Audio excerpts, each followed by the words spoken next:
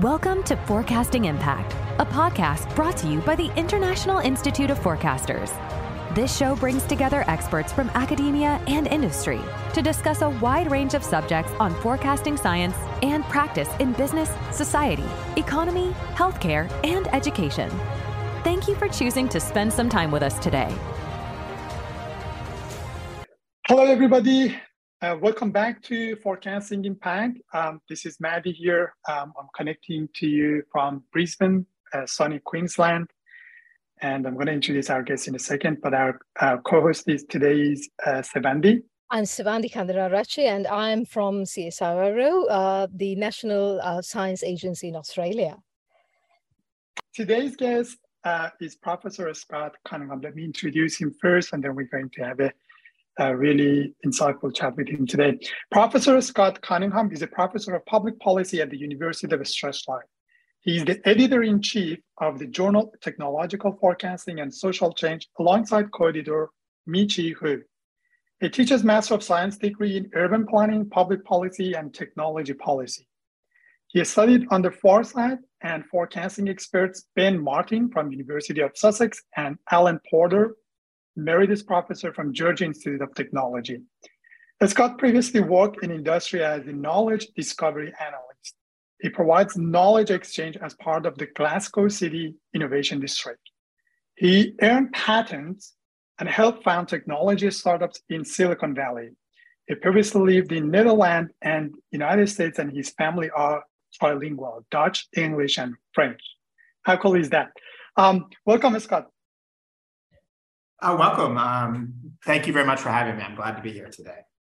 So many. I wish I was a pro like they are, but I'm passive in those languages, so I hear lots of interesting things being spoken around me. I can't say as many interesting things back as I'd like, but never mind. They work with me on this.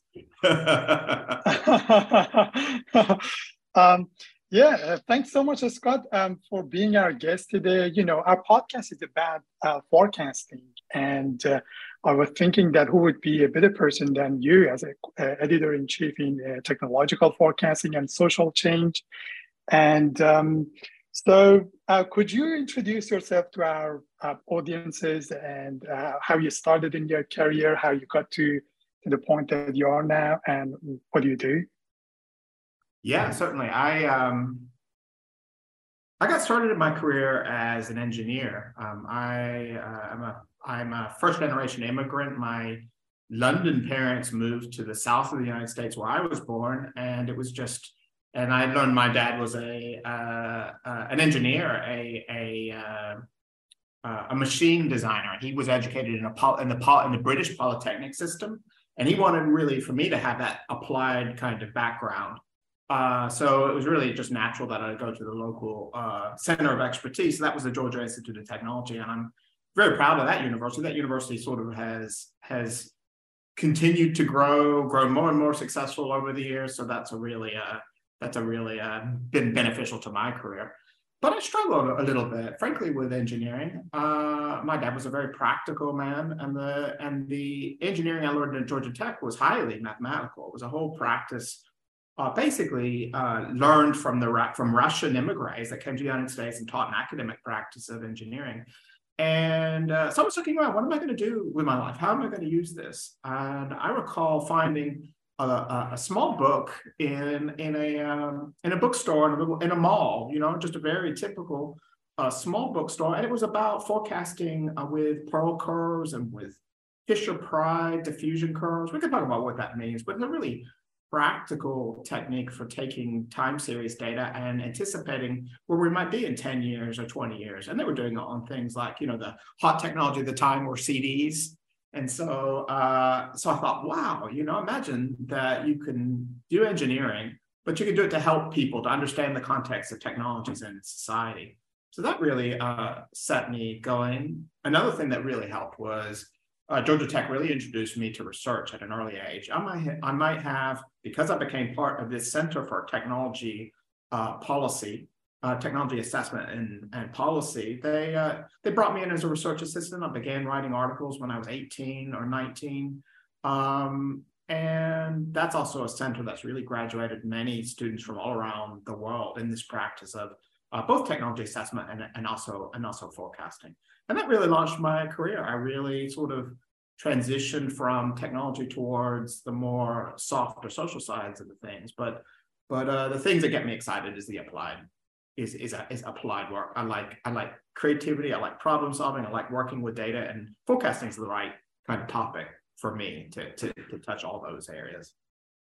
Scott, what a fascinating story. So can I ask which engineering was the first degree in, like sort of mechanical, civil, like in those categories? So maybe when you're young, you don't fully understand the role or career of engineers. So I started with aerospace engineering because I thought, well, space technologies, and we're looking at the future, that'll be super exciting. And it's a fine degree, don't get me wrong. That's also what my father did. But I thought, well, I can see what this is headed. I'm going to go work for an aerospace manufacturer.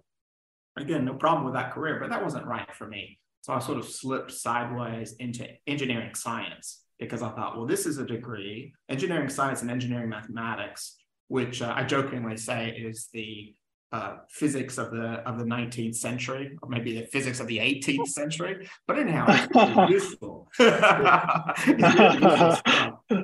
And then I fell in with this center, which was hosted in the School of Industrial and Systems Engineering. So that's a very fine school of industrial engineering in the United States. Yeah. And they've had two traditions. They've had a really hard OR tradition, and they've also had a soft OR tradition. And I was amongst the more soft OR traditions. And one of the unusual things that they did was they did technology forecasting as a core course for bachelor's as well as master's degree students. So then I thought, well, what am I going to do for my master's degree? I want to stay here at this university. And so I went into systems engineering, which was in the industrial engineering department. So it's been moving from more technical matters to more organizational and social and decision-making matters. And I still didn't quite find my home then because at that time, Georgia Tech became what they called a technological university. So they really brought the social sciences into the core fold of technology, and they founded a new program in public policy. So I defected from my really good program in public policy, in systems engineering, to go to public policy. So that's a long story to your answer, but ultimately the degree was engineering, science, and mechanics, which fell under civil engineering, and public policy, which fell under the School of Social Sciences. Interesting. Wow. We have a similar background. I have also studied industrial engineering on my undergrad, and also I did industrial engineering master's. I know Georgia Tech has a really long tradition and very strong group in that domain. But the fascinating thing about industrial engineering is it gives you such a broad view of the problems, and you can look into anything. You have that systematic really view and systematic thinking to get into different things. So you said you got into more and more applied things and getting into moving from technological forecasting and coming to public policy. So what is your research now? What do you do these days? What's your focus on? So I'm very proud to be a recent hire from University of Strathclyde. I've come from the Delft University of Technology, so this is in the Netherlands, and the Dutch are really good with infrastructure. They're, for good reasons, really concerned about water, keeping it clean, keeping it cold, keeping our feet dry. And so there I was doing management of infrastructure kind of questions. And now I've come to the School of Government and Public Policy, which is one of the best political science faculties in the UK. So I do think I have something to contribute to political science, but political science and public policy and even infrastructure and technology, to me, they all fit together in a big picture, but the picture needs to be assembled. So the kind of breadth of experience and education that you've had, Madi, is something that I hope to be able to give to my students, even if they're not industrial engineers. So my newest angle is to talk about the politics of technical change. I'm really interested in why, how decision makers determine the course of future technologies. And here in Scotland, we're talking about a green revolution, about about an inclusive and equitable transition to green growth. We have some of the UK's largest green clusters with the highest value add and the biggest employment centers.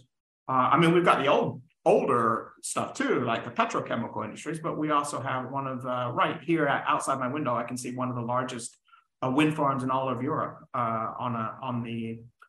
in the hills surrounding the city of Glasgow. So I'm very much interested in the governance of technology and the politics that governance change. And I think this runs parallel with my previous background in education about the economics of technical change. But there's a story that technologies are entirely driven by markets.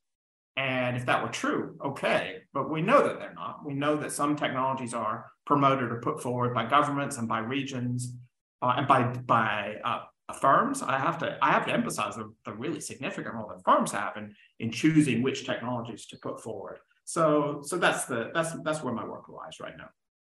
Scott, can I ask, so in this sense, when you're saying technological forecasting, it's not so much like a time series forecasting thing that, like say forecasting stocks or something like that. Is it like a more complex thing, like which technology gets taken up depending on the funding and the other factors and the policies and maybe the opinions of the broader public? Is it like that you're building these complex kind of models where you're forecasting the future of technology?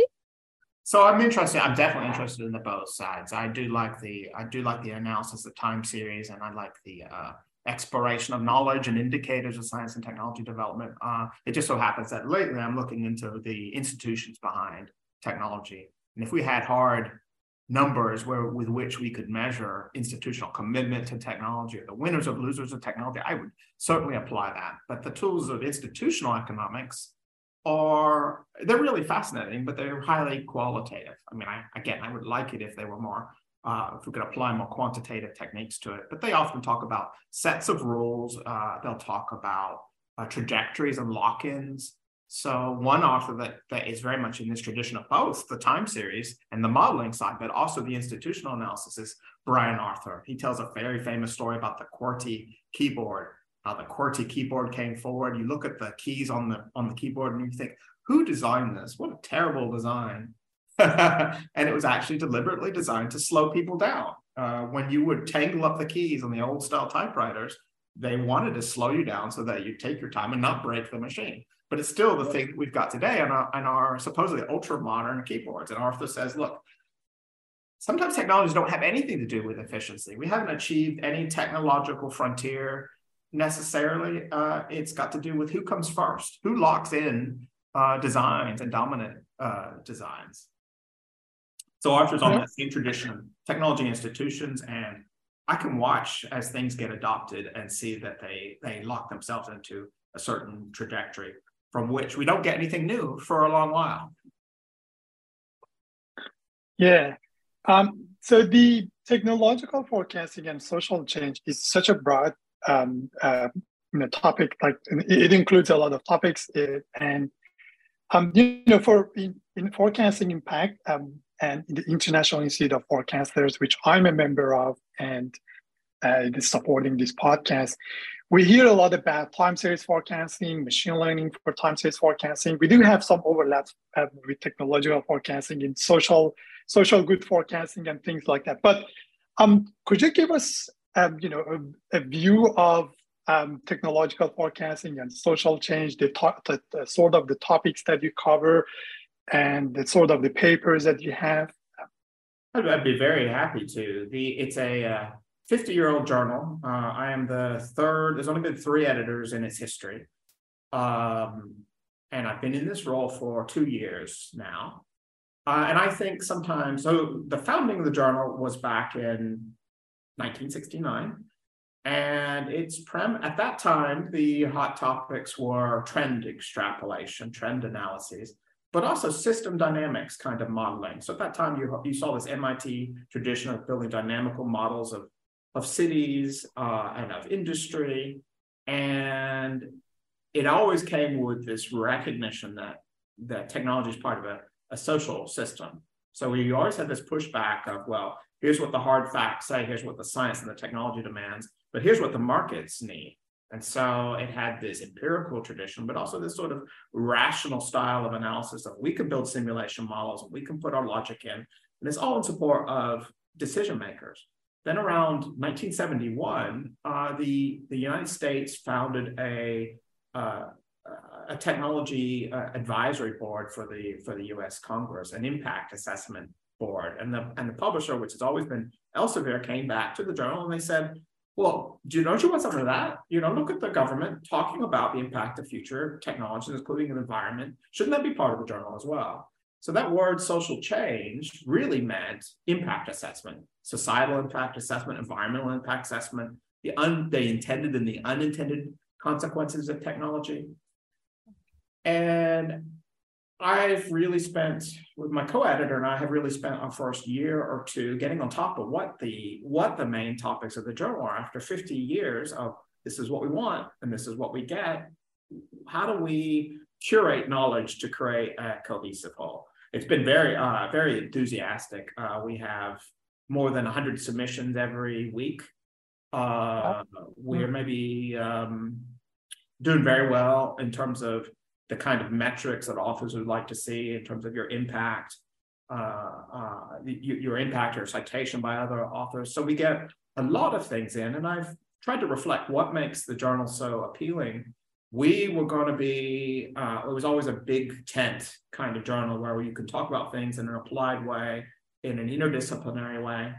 So what we want and what we get can be two different things, and we try and curate it. So the big topics, as I've discovered them, really are this field of technology forecasting. And by that, I mean the quantitative analysis and the simulative analysis.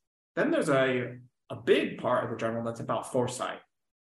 We could talk about why foresight and forecasting are not the same thing. There's even an Atlantic divide, with Europeans wanting to talk more about foresight and American audiences to the journal wanting to talk more about forecasting.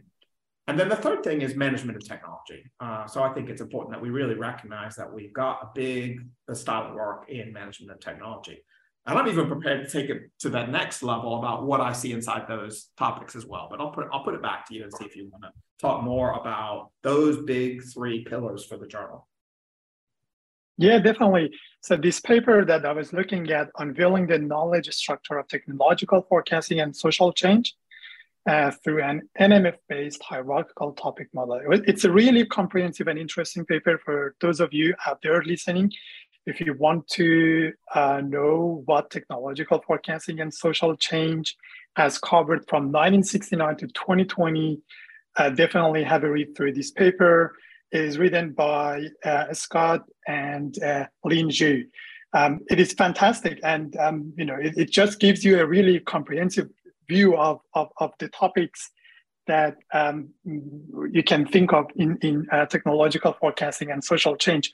I think the pillars that you described are really good, summarizes the scope of the work in technological forecasting and social change. Do you see any, are you familiar with international, well, definitely familiar with International Journal of Forecasting, but are you familiar with type of the works that we have there, and what are the connections that you see between these two, like the journal, International Journal of Forecasting, and technological forecasting and social change? I do know about it in passing, and we see some things that are at the boundaries of the two journals, and we try and think about where does that best fit.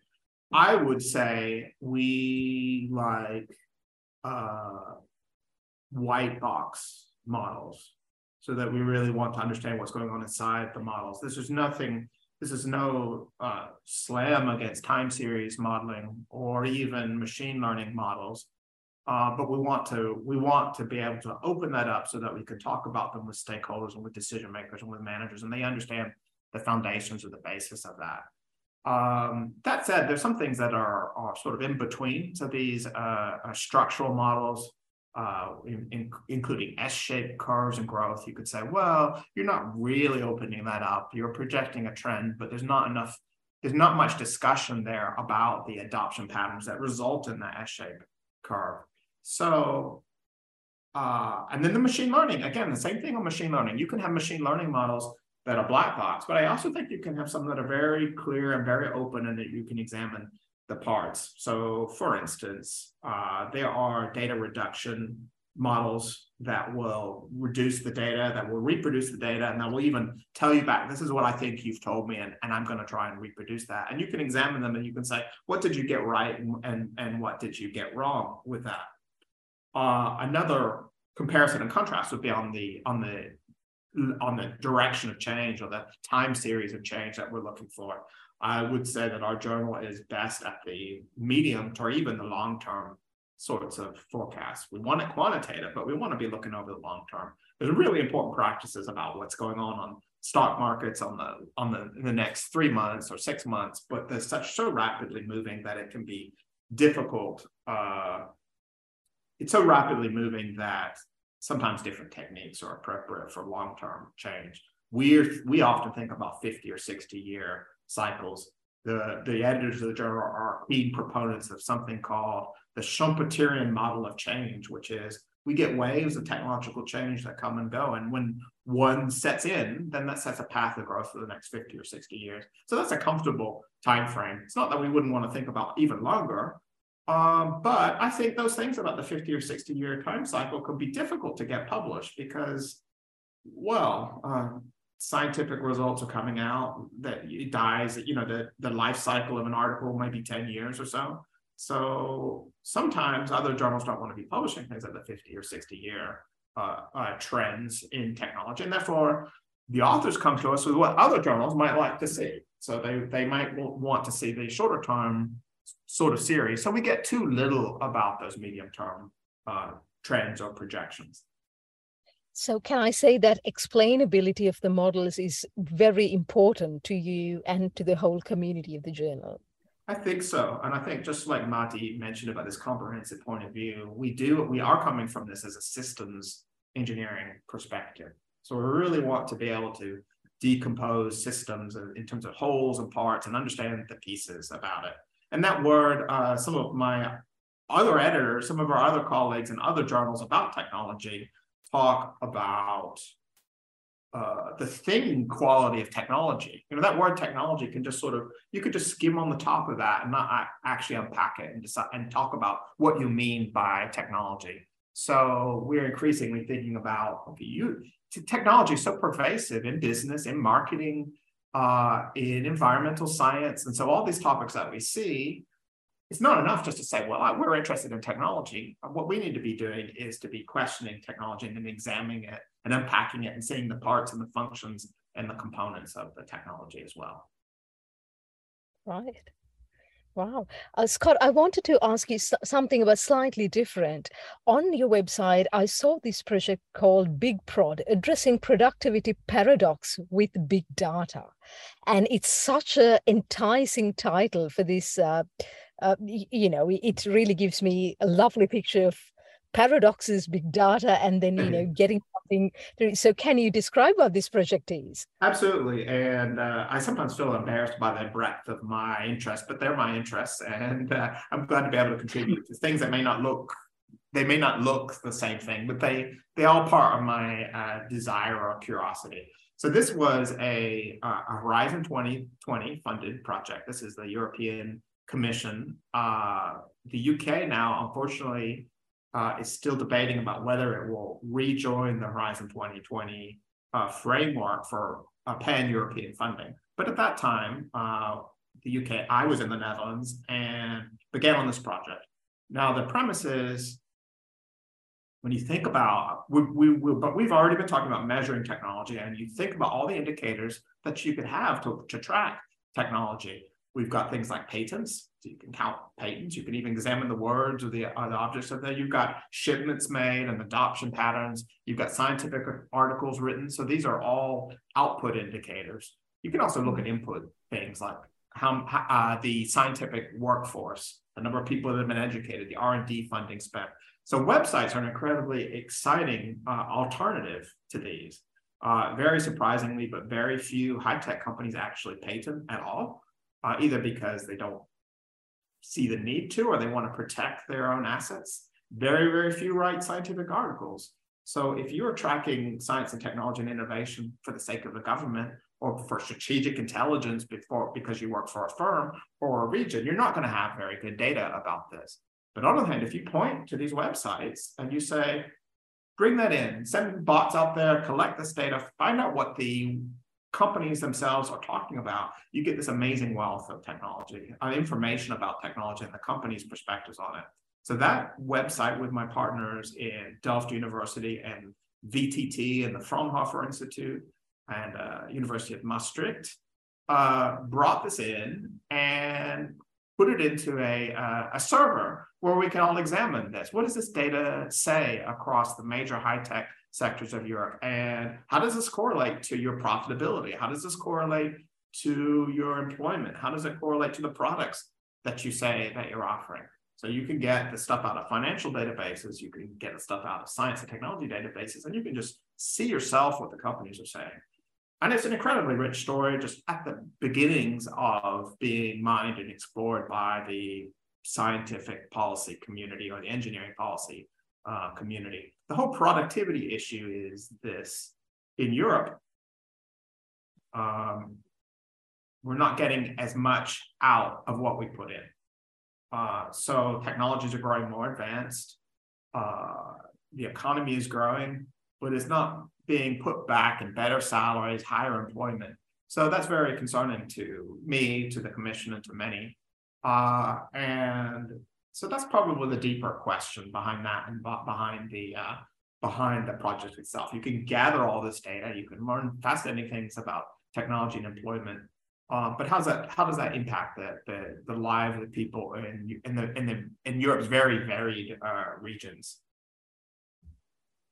Right. So there are many points there, and then lots of kind of things to think about. But can I ask, when you analyze these websites from these companies, and then you're looking at how do you quantify it so that you can like the patents, the number of patents?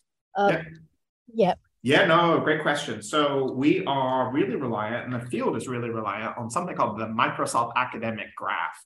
So right now in the news, we're all talking about large language models, of which ChatGPT-3 is one of them. Microsoft got into this business a while back by taking everything they got out of the Bing search engine, all the open science that they could get, and training their models. And they ended up with a hierarchy of different topics that's at least 9 levels deep. And that's still available for you. They don't maintain that project, but you can bring this yourself into your cloud servers. And basically it amounts to this. It's a bag of words, a collection of words. And you say, okay, I've got a website and I'm going to give it to Microsoft Academic Graph. And I'm going to find the relationships. And you'll get back, okay, this web page has this proportion of Microsoft topic 5 and Microsoft Academic topic 10 or 11. And then a whole host of really fascinating questions emerge, like, we've been interested in the question of servitization, that is, companies putting services bound into their very products. Also digitalization, so there's a new regime of technology of making things more digitalized and thereby getting more functionality out of it. We could think, for instance, about our electrical vehicles or even our conventional vehicles. They're all highly digitized, and the automotive companies get so much more value add about making digital products. So those are just 2 questions that come out.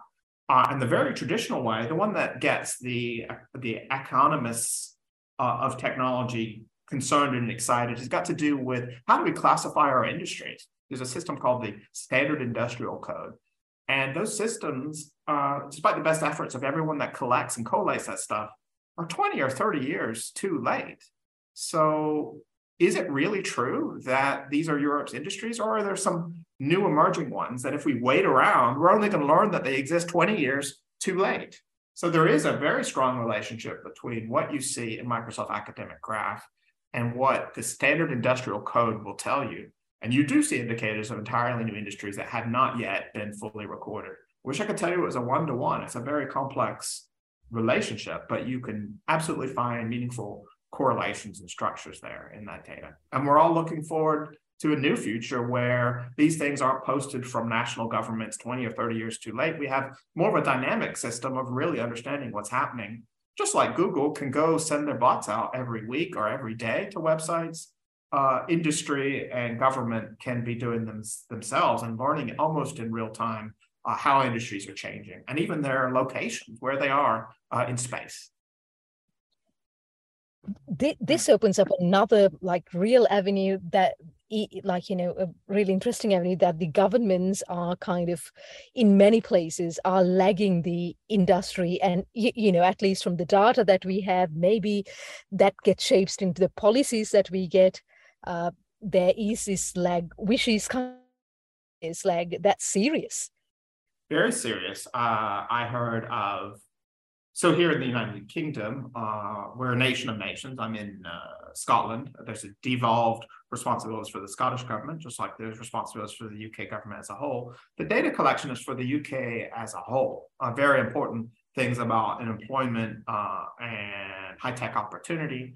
It's often correlated to the nation as a whole, and therefore you get Scotland back as, okay, Scotland, you're just one thing. And the Scottish data is actually pretty well disaggregated, but it's not disaggregated enough. Scotland needs to know where it gets its value at. What do we do as a nation in the United Kingdom to develop new high-tech goods for the betterment of the people in Scotland? How do we attract new firms? How do we create anchor regions which will facilitate our future growth in the future?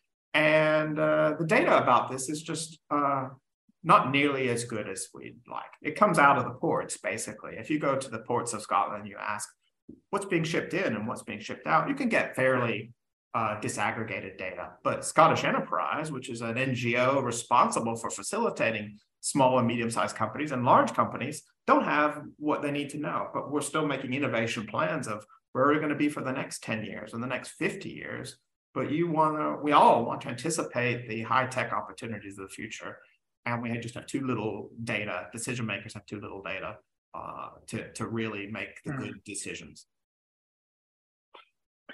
Interesting. Is this the process that you're describing is part of tech mining, like the exploiting really technologies that we need for the future, for competitive advantage of businesses and also for government?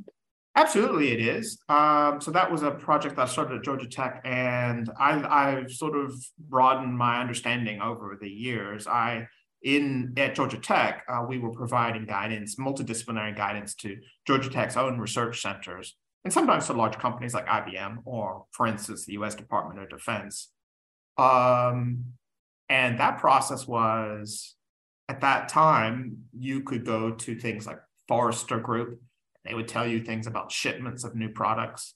So that was a good source of data. But at that time, it was just really not thought of fully that you could be looking at scientific articles and getting value at. The idea of patent analysis had been around for a long while. I don't want to say that hadn't been done, but now let's start making maps of these, not just single indicators, but let's understand how the parts and the whole fit together. So I learned that was useful to academics. I learned that it was useful for industry and for mission-oriented government. But then I also learned more of the government story. I learned more, particularly when I came to Britain, about how we have national indicators of science and technology performance. And that's the third part of that story.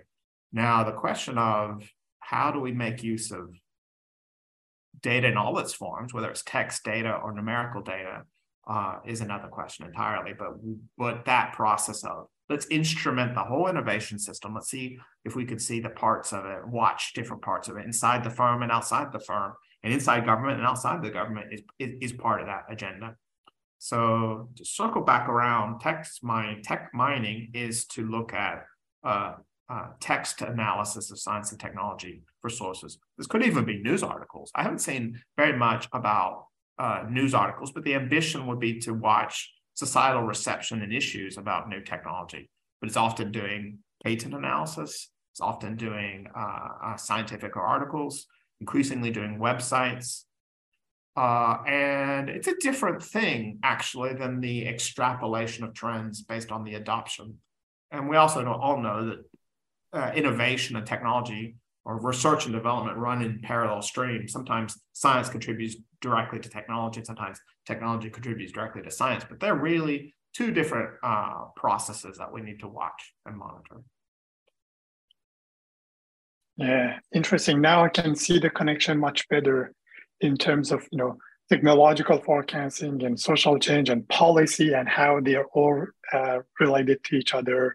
Yeah, the whole field of text mining kind of exploded in the Journal of Technological Forecasting and Social Change, which was really of the first kind of let's look at trends, let's look at the delivery of hard technologies to let's put it in its extended context by watching science. Let's look at science-based industry. Let's look at patents. Let's think more fluidly about technology and its classification system. So that's really contributed to the journal's efforts in this field of management of technologists inside companies like Philips, for instance. And just to give one example, I know that is very active in this practice. Really appreciate that. Things like patent maps, where they can really see the landscape of technologies that they're engaged in and ones that they don't have but ought to have. Fascinating. So there's a lot that over there I want to dig in, but we'll leave that to our listeners, audience to go and dig into these topics that we talked about. We're going to move on to the last part of our conversation, where traditionally we ask questions about first thing, recommending a book that you might have for our audiences, and the audiences can read and learn about technological forecasting and social change, or in general in forecasting context. Yeah, I thought hard about that question, and I like books. It's a difficult one. It's a difficult one. I wish there were more good books about technological forecasting, but fortunately there are really good books about. I read broadly. There are very good books in the space of forecasting. The one that's really been the most profound for me recently has been called The Book of Why. So there is a causal revolution going on in economics. We've all heard the aphorism that correlation is not causation. Book of Why says yes, except when it is. Sometimes correlation is causation, and it requires a really careful unpacking of your mental models of what you're forecasting. And reasoning about cause and effect. So I recommend it highly. It's mostly a qualitative book, and a lot of the applied work is continuing alongside that book. But just imagine the appeal for white box forecasters, that you could maybe tease out cause and effect and some of the complex things that we need to talk about. So yeah, very good book. Interesting. I noted it down. And Sevandi knows what we want to ask, the last question that we traditionally ask in the pod. Marty, yes. So the last question is like, what is the what would be a paper that you recommend, like a must-read paper? And I'm kind of sorry to ask this from you, Scott, because you've got such a broad interest range. Yeah, it must be quite difficult for you to pick one paper. Well, I do have one, and again, that taught me a little bit of thinking. Then they're old, and I wish they were newer. I wish we could update these. If I were only to name one, it's a paper from the Energy Journal in 2007. It's called "Vehicle Ownership and Income Growth Worldwide." And why I value that paper so much is it examines the consequences of the global middle class, remind us that there's a growing middle class, and that it's going to really have profound effects on our transportation patterns, on our energy consumption, and I'll just leave it at that. A really interesting paper for anyone who's interested in social technical systems, maybe a little bit concerning. And this is alongside the whole issue of how far are electric vehicles going to go? The next question is how much more of a petrol future for transport do we have? Highly contested, but they've put numbers, they've put trends on here, and I feel like they give a really good quantitative framework for understanding the problem. And some of these questions are Amazing. still not old. No. Right? Oh, yeah, that one is not old. This is 2007. And if I could even talk about some older ones, another one would be the Passive Future Global Mobility. This is in Scientific American in 1997. And so these authors, Schaefer and Victor, they think they know the shape of global change. And I think they've done a pretty good job. But their questions like, how often are we going to be flying? How much are we going to be driving? Who's going to have high-speed trains in the world? Again, admirable in that exact same shape. They put their numbers down. We can test them 30 years later and say, 20 years later and say, did you get this right or not? And they just give a good framework in numbers and in reasoning about thinking about really important issues. So these landmark papers because they're, as you said, because they're putting some concrete numbers down. Is there like after 20 years revisiting those papers, or like? No, we're all guilty of this. There's too little of that. We need to go back. We need to figure. And when those people that do go back and figure, you can find obvious biases. Not personal biases, but forecasts always tend to. I wish I could tell you some of the aphorisms that we've learned from those people that do go back and do it, but we tend to believe that technological change is easy when actually it's quite hard. Trends seem to be locked in, and the new hot things sometimes don't take off as we think they're going to. Yeah, it is so complicated, and there are like a lot of things, a lot of dimensions into them that it's not easy to really predict. And if one goes off, then the whole thing might collapse or so that's where the systematic view really comes in. Yeah, I could imagine that. But yeah, it would be interesting to see, reflecting on those things after 20 years or 40, 50 years and see what we got right and what we got wrong and how they could be useful for long-term prediction in the future. Yeah. Absolutely. There were people in the 70s talking about the energies that we'd be using today, and they knew something was afoot. They were talking about things like fusion, and we sort of laughed like, oh, fusion, when will that happen? But, there have been new fusion breakthroughs recently. I don't think we'll have fusion anytime soon, but, it might be in our future. Yeah. I remember watching programs like it was called Beyond 2000 or something, where they showed this vehicles going in the air and then just like everyone having a vehicle that goes in the air and then goes down. We are still waiting for that. Yeah, we've been talking about air cars for forever, and apparently they are technically feasible, even if they're not institutionally desired. Yeah. Another one this is the reverse story. We had electric cars back in 1910. They were more favored than combustion vehicles. We threw that away. Just like we had trams. Many European cities had trams, and many United States cities had trams too, and they tore those all out. And it's very topical and current, and we're living in this world, and you're researching that like big, messy systems in different aspects. Absolutely fascinating. Thank you so much for spending time with us. Thank you for having me and letting me tell you my big story. Yeah, no, thanks so much. It was great having you. Have you been to International Symposium on Forecasting? No, I would you recommend it? I would be happy to do so. Yeah, definitely. Yes, I invite you to be on the International Symposium on Forecasting. We have a great community of forecasters. And this year is happening at Virginia in the United States. I'll send you some more information. I want to emphasize that our journal started with technological forecasting, but it's the least active part of the journal. And I think that's such a shame. So if I could go and find a community of people that really wanted to, real forecasting people that would really like to contribute, then that would be great for the health of the journal and for the academic knowledge as a whole. Yeah, definitely, for sure. All right, thanks so much. Thanks so much, Scott and Sevanti. Thank you, everybody out there listening. We look forward to next episode and a new guest with you all. Thank you for taking your time and listening to Forecasting Impact. If you liked this show, please subscribe to our podcast and leave a review. We appreciate you, and we look forward to seeing you at our next episode.